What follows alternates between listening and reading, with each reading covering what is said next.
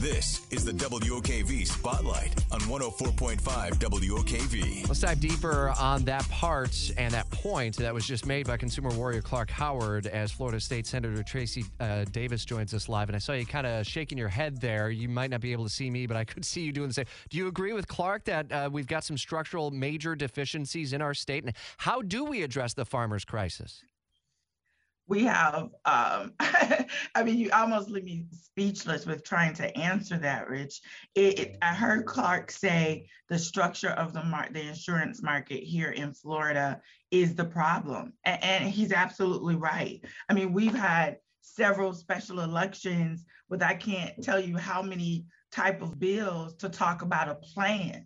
And every time we went back, the plan for some of us is we can help our insurance companies, as we have with roughly $3 billion to help them stay stabilized here in Florida. But we also need to create some savings for Floridians, which we are not doing. We have people, and I heard the number 90,000. I think we're that insurance company is leaving somewhat upwards like 100,000 people without policies over the next, few months to a year.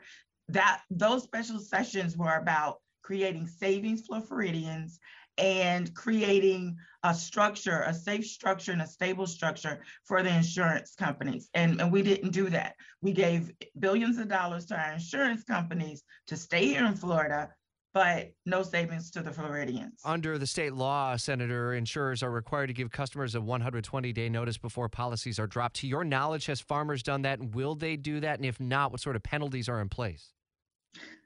So all we've heard is our CFO talking about he's upset, he wasn't informed. And I'll tell you, absolutely not. I will bet my bottom dollar there was no notice given to policyholders about the fact that Farmers was leaving. And that's what's going to happen. If you all think that was a scare, it's only going to get worse. I'm getting calls from insurance agents every day saying, do you realize the reality out here and what we're doing with policyholders?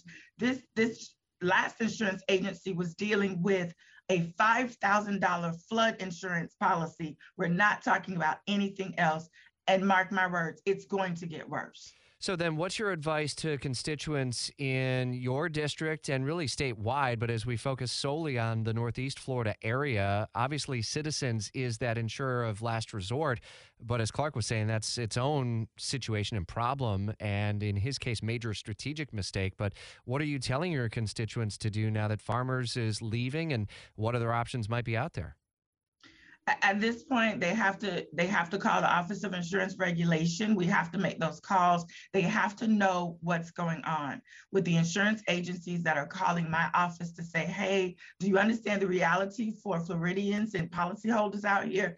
I am asking them to note that we need a running log. We need some evidence of the tragedy that's happening here in Florida. And it's not just a crisis, it's a tragedy. And it's a tragedy that's really been created by the Florida legislature by not doing anything. We've had options, we've had time to do things, but policyholders have ran out of options. So I want people to call our offices, local, state offices, the Office of Insurance Regulation, and let people know what's going on. Call the delegation, state offices, their local elected offices, and let us know what's going on. So we have a running record to help Florida do the right thing. And listen, I'm up for a special session. If we're going to special session and we're doing something to, again, not necessarily help the insurance companies, but help Floridians weather this storm. We're visiting with Florida Senator Tracie Davis. You support a special session. Have you heard calls from leadership? Have you heard from Florida Governor Ron DeSantis in the day now since Farmers has made this announcement that there might be calls for a special session this summer? I have not heard calls specifically for this special session, but I did hear calls for a special session before we left. What the topic was, we didn't discuss it. But again, I know many of my colleagues, but we would be willing to go back for a special session and really, really put a plan in place that helps Floridians save money and get them out of this crisis, which is turning into a tragedy. There is no easy way to solve such a big issue and kind of turn around such a major like cruise ship, like the size of the Titanic or larger, obviously. But is there some immediate relief that can come, number one, for policyholders, and number two, for the state of Florida financially in the midst of the Atlantic hurricane season? There are options. We do have options. We talked about, my colleagues and I presented several options.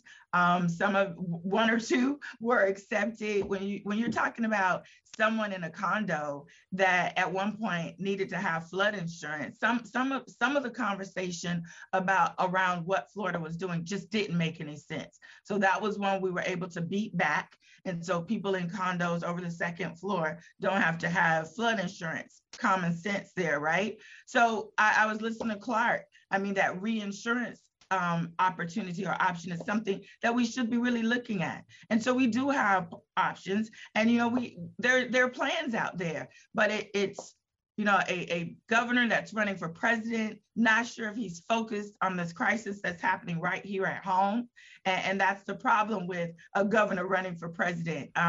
We have issues here at home, and he's dealing with his candidacy for president. Are there other major insurance companies that you have either caught wind of or been notified formally that they might be following farmers out the door? Not personally, but like I said before, this is not something that's new. We've been dealing with storm conversations and storm seasons like this since 2017. So these issues aren't new.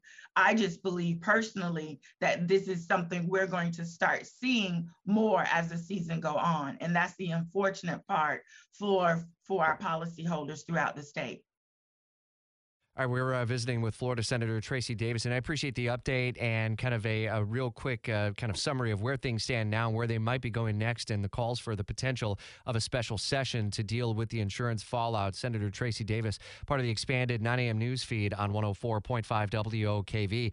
If you want to stay connected, I'm going to actually play a little bit more from Clark Howard on what specific steps he recommends you take if you are a farmer's policyholder or really anyone who is looking for maybe some competitive property insurance coverage here in the States. And what you do about it. So I have some suggestions. What I would do is I would shop for insurance through an independent agent.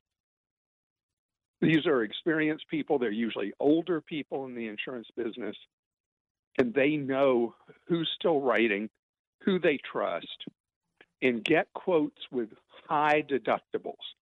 One of the mistakes people make with homeowners insurance is they take out very low deductibles for their homeowners insurance, $500, $1,000, something like that. You want to take out the highest deductible amount that your mortgage company will let you take out, because you're eliminating for the insurer what they refer to as nuisance claims.